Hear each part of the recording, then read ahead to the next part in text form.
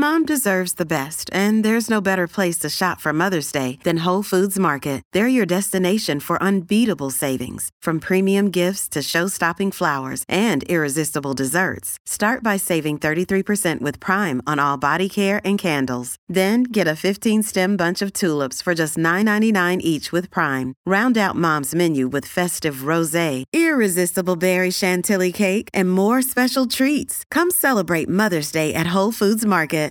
The next great political football, maybe the largest one we've seen, well, maybe since COVID, so it hasn't been that long, will be the answer and the semantics to the following question. Are we in a recession in the United States in 2022 or not? We're here to answer that question today. Are we in a recession or not? And why it should or shouldn't matter when it comes to your retire sooner planning. I'm Wes Moss. The prevailing thought in America is that you'll never have enough money and it's almost impossible to retire early. Actually, I think the opposite is true. For more than 20 years, I've been researching, studying, and advising American families, including those who started late, on how to retire sooner and happier. So my mission with the Retire Sooner podcast is to help 1 million people retire earlier while enjoying the adventure along the way. I'd love for you to be one of them. Let's get started. Had a couple weeks in the north of the north, as we call it, really northern Michigan. My wife is from Michigan. Her whole family is still in Michigan. They have sailboats, so they're always on some lake that then leads into they call it the Big Lake, which is like Michigan. And for many, many years, we've been going up there in search of cooler weather. And a couple of years ago, we went way north where we typically go, not the Upper Peninsula of Michigan, but towards the top, above Traverse City, on the water, and you can actually find cooler weather even in July. I'm looking on my phone and I'm looking back to what Atlanta weather is and Texas and California. I think at the time the United Kingdom had forest fires and still over 100 degrees, at least Fahrenheit. And we're sitting here enjoying the 72-degree weather with low humidity. So it really was a blessing. We did find cooler weather, but back in Atlanta, that was wonderful. Back in town, back to the real world. While I was there, my weather app, my WSB, which is my Atlanta radio station, WSB weather app, kept dinging every day. It would be, there has been lightning detected near you. There is a thunderstorm near you. And it wasn't near me because I was way up in Michigan. It was Atlanta. So it made me enjoy the cooler weather even more. But when you get back, you do all those things like catch up in laundry and go back to the dry cleaner. And I'm in the dry cleaning line. This is the Thursday, and depending on when you're listening to this, the very end of July, as we're headed into August, the Bureau of Economic Analysis comes out and says second quarter GDP, gross domestic product, all the total of all goods and services in the United States, negative. Well, wait a minute. We negative Q2 and we were negative Q1. What does that mean? Well, here's what happened. I'm in the line for the dry cleaner because nothing, and this may be the first time I've seen a line at my dry cleaner in ever. We're talking 15 years. I have never waited for more than one car. And there was one of the quick drives. But remember, we're in the 1950s economy, meaning that everything takes a long time now. I still have a leak in my kitchen sink because they need a part that they haven't been able to get for 6 months. I still have a grill area that is wilted and dilapidated, and I've been trying to get it renovated for 8 months now, and it still hasn't happened. I still don't have my light switches that were supposed to be, 2 weeks, 3 weeks, 3 months, a year later, still not done. We are in a 1950s economy. It used to be that 3 years ago in the United States, pre-COVID, 5 years ago, let's say pre-COVID, you go out, want a car. Hey, honey, let's go buy a car this weekend. Let's look at online and see where the good cars are and for the good prices. And we're going to go in Atlanta, Peachtree Industrial Boulevard, and there's every car dealership imaginable. The lots are full, plenty to choose from. Want a SUV? Well, pick a color, pick a font, or pick a vision style, leather, not leather. And which one should we get? Today, it doesn't work like that anymore. Now it's like, okay, well, in 6 months, maybe we can get you one of these, and it's going to be this color, and it's going to be this inside. It takes time now. It's the 1950s version. And these are happy days. And we all have smartphones, and we're more efficient than ever. And there's still everything at our fingertips. But when it comes to consumption of goods and services, it's just not the way it used to be. So here I am in line. Now I'm waiting. Or we're waiting at restaurants, or we're waiting for plumbing. We're waiting to get a call back from tech support. We're waiting for a doctor's appointment. We're waiting to get an appointment to change our oil. We're waiting. I'm in Michigan. I thought, wow, I haven't had a haircut for a couple months. Went into a local, I think it was a Van Michaels, and I walked by and said, hey, can I get a haircut? Sure. August 22nd? I was like, what's early? It's July 4th weekend. Well, it's 2 months out. We're in the 1950s economy. We're waiting. So I'm waiting in the dry cleaner line. And I get a ding, ding on my phone. And it's a Fox News. And I follow Fox News and CNN and Bloomberg and CNBC. Fox News, alert, ding, U.S. in recession. Second quarter, GDP, negative. It's 2 consecutive quarters, recession. Then about 9 seconds later, I get a ding from CNBC, and CNBC says, U.S. contracts for second straight quarter, stoking fears of possible recession. Well, wait a minute. Fox has said a recession. CNBC said possible recession. What's happening here? Now, while I'm in my car, and this is not the 1950s economy because you couldn't do this back in happy days, but I do on my phone, like I shouldn't do in my car, tune into CNBC on my YouTube TV. So maybe it's not quite the 1950s economy, but I'm watching CNBC and Steve Leisman, who, by the way, I really like on CNBC, and I've watched him for over 20 years. They call him the professor. He's the guy that talks about the economy. He talks about economics. And they're bantering back and forth, and the main host, Joe Kernan, says, Steve, so wait a minute. We're down 2 quarters in a row, but you're saying we're not in recession? He says, well, technically we're not in recession because it's the NBER, the National Bureau of Economic Research, that has to give us the final analysis. They're the ones that make the call. His host counterpart says, wait a minute, so now you're changing the rules on recession? 2 quarters negative isn't enough? To which Steve answers, well, it needs to be, from what I remember in economics school, a recession needs to be pervasive, pronounced, and prolonged. And then he said, quote, people, you, the people, should use the NBER's own criteria to figure it out for themselves. What? For those of you listening, A, how many have heard of the NBER? And B, do you know what their actual criteria is for a recession? And I would venture to guess that no one listening does, because I don't even think the NBER does, because they are a shadowy group of economists. Of course, they're Ivy Leaguers because they're from Cambridge, Massachusetts, and they sit around in a library with a crackling fire, even in the middle of the summer, with tweed jackets and bow ties, drinking bourbon with old books, musty, with a little bit of dust on the wall, sitting around contemplating whether the United States is in a recession or not. They're PhDs, they study economics, they're mathematicians, and they've got this black box formula that also depends. It's a formula, but it also depends on their own personal opinion. Hey, I think we're in a recession. I don't know. Let's have another bourbon and decide. How are the American people going to then take their criteria and figure it out for themselves? Every period since 1948, let's go back not almost 100 years, 2 consecutive negative quarters of GDP, that's coincided with recession. But according to CNBC, it might not happen this time. Well, what are the criteria for the NBER? Supposedly, here's how they decide. They focus on 5 different areas: real personal income, less transfers, non-farm payroll, employment, and unemployment is measured by the household survey, real personal consumption expenditures, wholesale and retail sales, and then industrial production. Here's maybe the most important word in all of these economic indicators: real. Real just means inflation adjusted. So real personal income, whether it grows or not, is less important than what it does relative to inflation. So if inflation runs at 10% and your wages only grew 5%, then you would have negative real personal income growth. Now, if you look at the math, it's a complicated formula, but over the past year, we have seen a little bit of real wage growth in the United States. It's right at about 1%, meaning that on average, wages have risen 1% more than inflation has risen. Now, I will say that's a little hard to believe. If you look at inflation, you think about your own experience and you think about gasoline going from $2.50 to $5, did it feel like your wages kept up with that? Probably not. Well, certainly not with energy, because we know that energy prices are up from 40% to over 100%.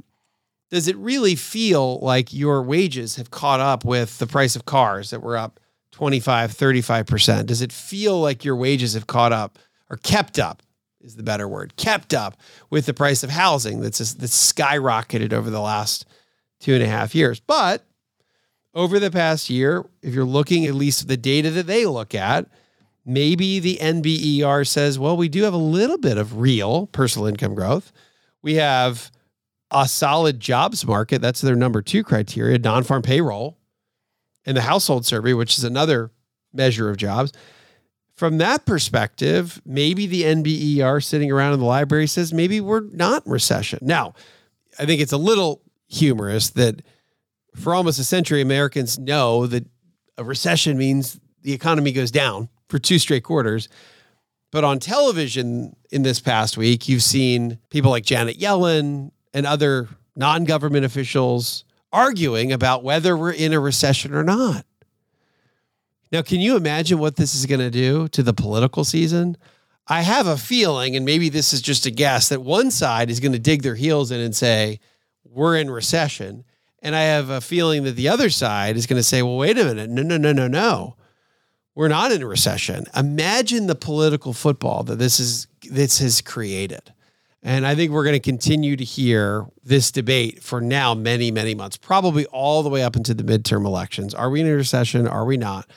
The word that I've been using for the last couple of months, and maybe not here on the podcast, but on radio, when I do live radio, is that we are in a very mild or jobs plentiful recession, meaning that we have 2 negative quarters, and maybe the third quarter will be negative. But the strength in the job market has alleviated a lot of the normal pressures that we feel in recessions that are typically very scary. Yes, you can argue that inflation is scary and everything's so much more expensive.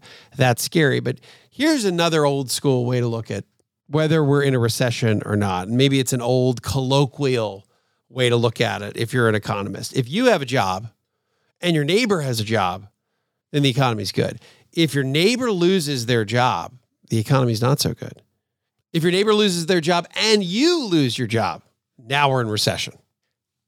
But as amusing as this debate has been for me, getting 2 separate phone notices that said something different within about 9 seconds, and loving to understand and figure out the economy and studying economics, to me, as fun as this whole debate is, and as much as we're going to hear about it, I don't think it matters for you. I don't think it matters to the Retire Sooner audience, because we're always going into recession. It's not a matter of if, it's always a matter of when. So whether one camp says we're in one and another camp says we're not in one, it doesn't matter. Your long-term retirement plan shouldn't depend on what anybody else labels the economy, good or bad, at any given time. Because our Retire Sooner audience understands that we all have our own goals, and we've got to define those goals and then have an investment strategy to meet them and meet our income needs long-term in a long, happy retirement. And then 2, we've got to be confident in that strategy to achieve those goals. We have some sort of investment style. We talk about income investing here on the Retire Sooner podcast, but we've got to have some sort of way that we're going to invest our money to help us reach those goals. And then 3, we need to be able to execute on that plan, invest towards those goals, knowing that over time, we're going to have both good economies and we're going to have bad economies that are going to then eventually return to good economies or good economic environments. Nothing surprises me anymore in politics. Probably nothing surprises you anymore in politics. But it does sound like a very dangerous arrow in the quiver for politicians to now argue the definition of recession, even though we've used it for almost 100 years. Because a group of a couple guys up in Massachusetts says, well, maybe it's not a recession just yet.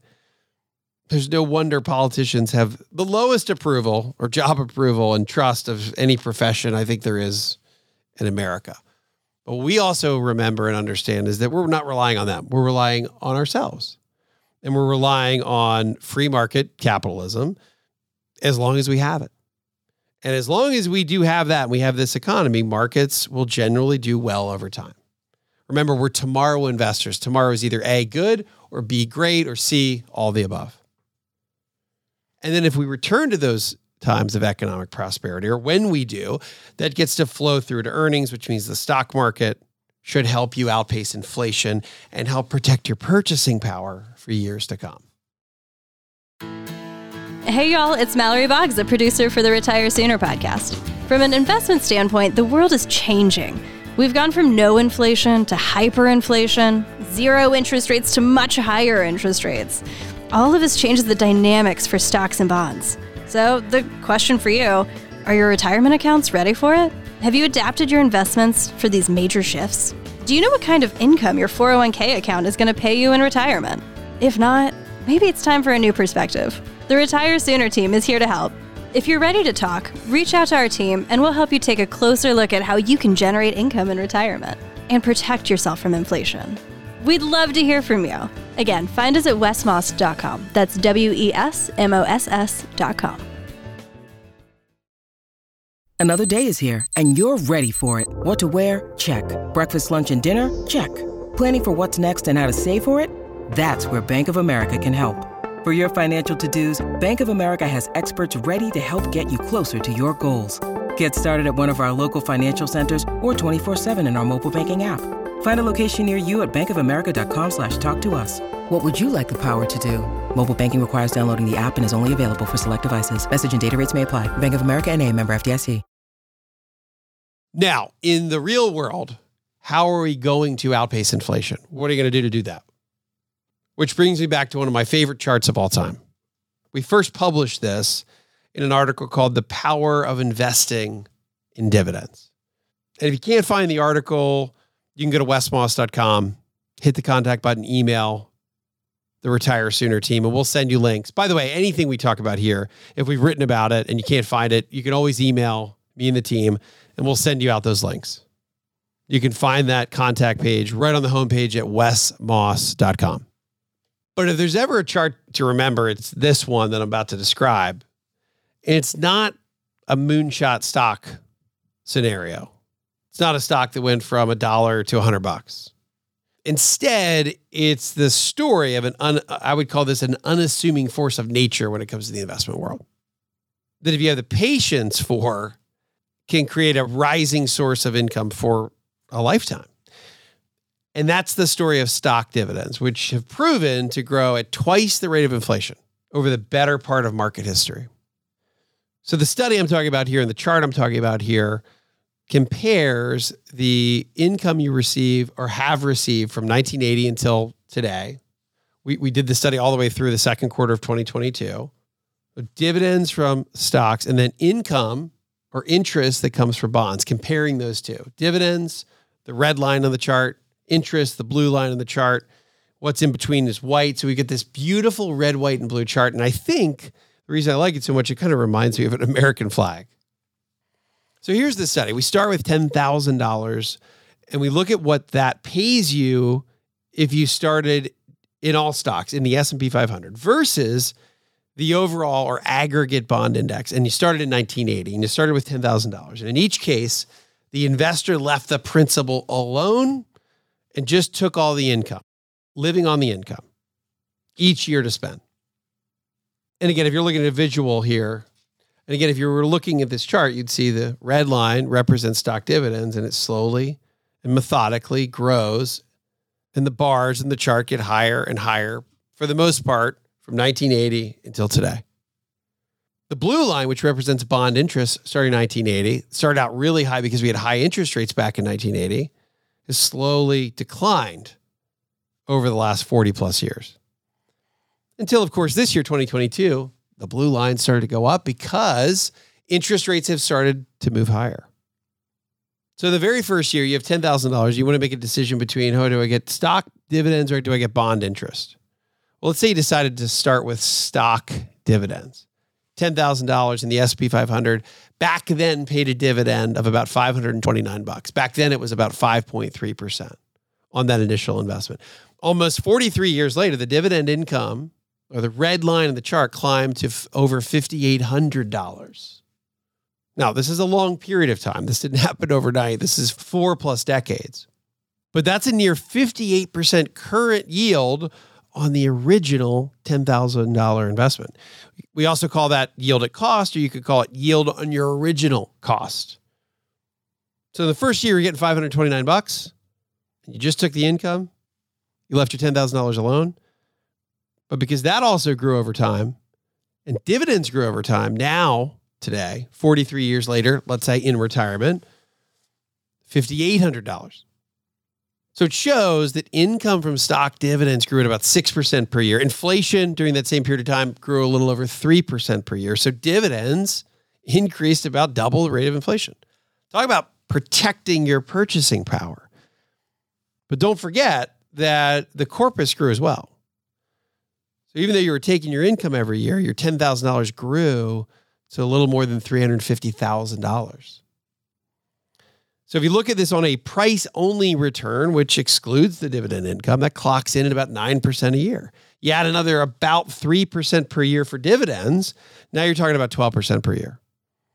Now, if you didn't need any of the income and you just left everything to reinvest, that $10,000 grew to a little more than $1 million 43 years later. Now, what about the blue line in the chart, the bond interest? Back in 1980, interest rates were really high, not anything like we're seeing today with interest rates in the 2 and 3% range. But back in 1980, you were getting about 11% return from the overall aggregate bond market. So if you invested that $10,000 back then in 1980, you would have gotten about 11% starting that first year. So about $1,100 on your $10,000. But if you look at what happened over time, the aggregate bond index, from a price perspective, that $10,000 you started with, it only grew to about $14,500 in 2022. And it only paid you about $288 in 2022, which is where interest rates were starting at the beginning of this year, 2022, times the 14.5 that it had grown to. It's called $288. Or about 2.9% on your original $10,000 investment. So what's the verdict? And you know where we're headed here. Stock dividend income wins against bond income by an incredibly large margin. Again, stock dividends grew from getting paid about $500 to almost $6,000. Bond interest went down. Annual stock dividend increased more than tenfold. And oh, by the way, the remaining price only return grew 35-fold. Bonds, on the other hand, rose less than 2x during that period of time and had a 74% reduction in income. Remember, we started out with over 11% and the rates essentially went to zero. Now they're back up to 2 to 3%. So it doesn't matter if you have $500,000 or $5 million or $50 million in your retirement portfolio. It's hard to find a more consistent source of growing income to outpace inflation, along with the potential for a dramatic increase in your underlying principal. Again, even if you're taking your income from stock dividends, taking your stock dividend income and spending it, your $10,000 still grew to over $350,000. That's a 35x value of your investment and 10x your annual income. Now, we can also look at this on a cumulative basis. So what did we pull in from 1980 through mid-year 2022? And the study shows that cumulatively, you got paid about, from bonds, you got paid about $31,000, $31,625 to be exact, in bond interest. But you received from stock dividends over $93,000 in stock dividends. So from a current income standpoint, by 2022, stock dividends were more than 20 times that of bond interest. $5,800 versus $288. Now, I also want you to think I'm totally poo-pooing bonds because I think they play a really important role. Yes, we get a little bit of interest from bonds and we get a ballast from bonds for the most part. Now, 2022, bond prices have gone down as well. So this year is an exception. But for the most part in economic history, bonds are much, much more stable than owning stocks. So the combination of them is important. And I think that owning bonds, at least in some percentage, allows you, for most people, not everyone, Some people have unlimited risk tolerance. They're totally fine with the market going up and down. But for a lot of retirees, once you stopped earning income, you get that much more nervous about fluctuations in your portfolio. So you want to have some things that are stable and some things that have the potential to grow more quickly, which again, that's the stock category. And it's almost as though bonds give you a little bit of a safety helmet in order to be able to invest in stocks. There's only so fast I would go down a hill if I'm snowboarding, if I'm not wearing a helmet. But if I'm wearing a helmet, I feel a little bit better barreling down the hill. Now, maybe barreling down the hill is not a great analogy when we're coming to investments, but when we're talking about investments. But this thought around the protection, and maybe it's your emotional protection, that your overall portfolio doesn't move nearly as much as the overall stock market if you also own something less volatile like bonds, or that's even counter-cyclical like bonds. Some of the unique properties that go along with investing in bonds and fixed income, I think will help people, particularly those going into retirement, be able to take on the risk and the volatility that comes along with stocks. And that's the tough part. But the good part is that that's really where we get our income growth. And of course, our capital growth or capital appreciation over long periods of time. Now, here's the other thought. Anytime I hear anybody talk about a really long investment track or study, I always think, well, thanks for the info. It was great. You did it for the 43 years. Great. In retrospect, easy to talk about, easy to discuss the last 43 years, but is it really, haven't I missed the boat? And I think not really. If you're 30 or you're 40 or 50, don't you have 3 or 4 more decades left to invest? 5 decades? So contrary to your brain saying, it's just too late for all this, remember that you have more years of spending ahead of you than you might think. Think in decades, not years. Now, if we were to take this one step further, imagine if you had an entire portfolio that was stocks that were perennial dividend payers, perennial dividend growers. Couple that with a variety of different sources that provide income, a variety of bonds that pay interest, real estate investment trusts or pipeline companies that pay out distributions. And then you put that all together in what I like to see, a balanced overall income portfolio that gives you some growth and some income. To me, that's the answer for so many retirees and early retirees. Now, it's not nearly as interesting of a story as the 31-year-old and their entire family and 4 kids that invested a few $1,000s in Bitcoin and now live all over the world sailing and having fun because their Bitcoin went from $1 to millions of dollars. Not nearly as exciting and sexy as that story. But successful investing is rarely exciting. Think about when you can turn on the sink. You turn it on as light as you can turn it on, but it's still a constant stream. So it's not drop, drop, drop, but it's just the thinnest stream of water you can get out of the kitchen sink. It may not seem like a lot. You leave that sink running on a Monday, you come back Friday, you got the whole floor's flooded, way beyond the sink. And I think that's this power of being able to leave the faucet on when it comes to dividends and leave it on for a long period of time and allow that to compound on itself. Maybe that's a right visual or a powerful visual to think about dividend investing and the power of a little bit of a stream goes a very, very long way. Hey y'all, this is Mallory with the Retire Sooner team. Please be sure to rate and subscribe to this podcast and share it with a friend. If you have any questions, you can find us at wesmoss.com. That's WESMOSS.com. You can also follow us on Instagram and YouTube. You'll find us under the handle Retire Sooner Podcast. And now for our show's disclosure. This podcast is provided to you as a resource for informational purposes only and is not to be viewed as investment advice or recommendations. This information is being presented without consideration of the investment objectives, risk tolerance, or financial circumstances of any specific investor and might not be suitable for all investors. It is not intended to and should not form a primary basis for any investment decision that you may make. Always consult your own legal, tax, or investment advisor before making any investment or financial planning considerations. Please refer to the full disclosure in the podcast description for any additional information.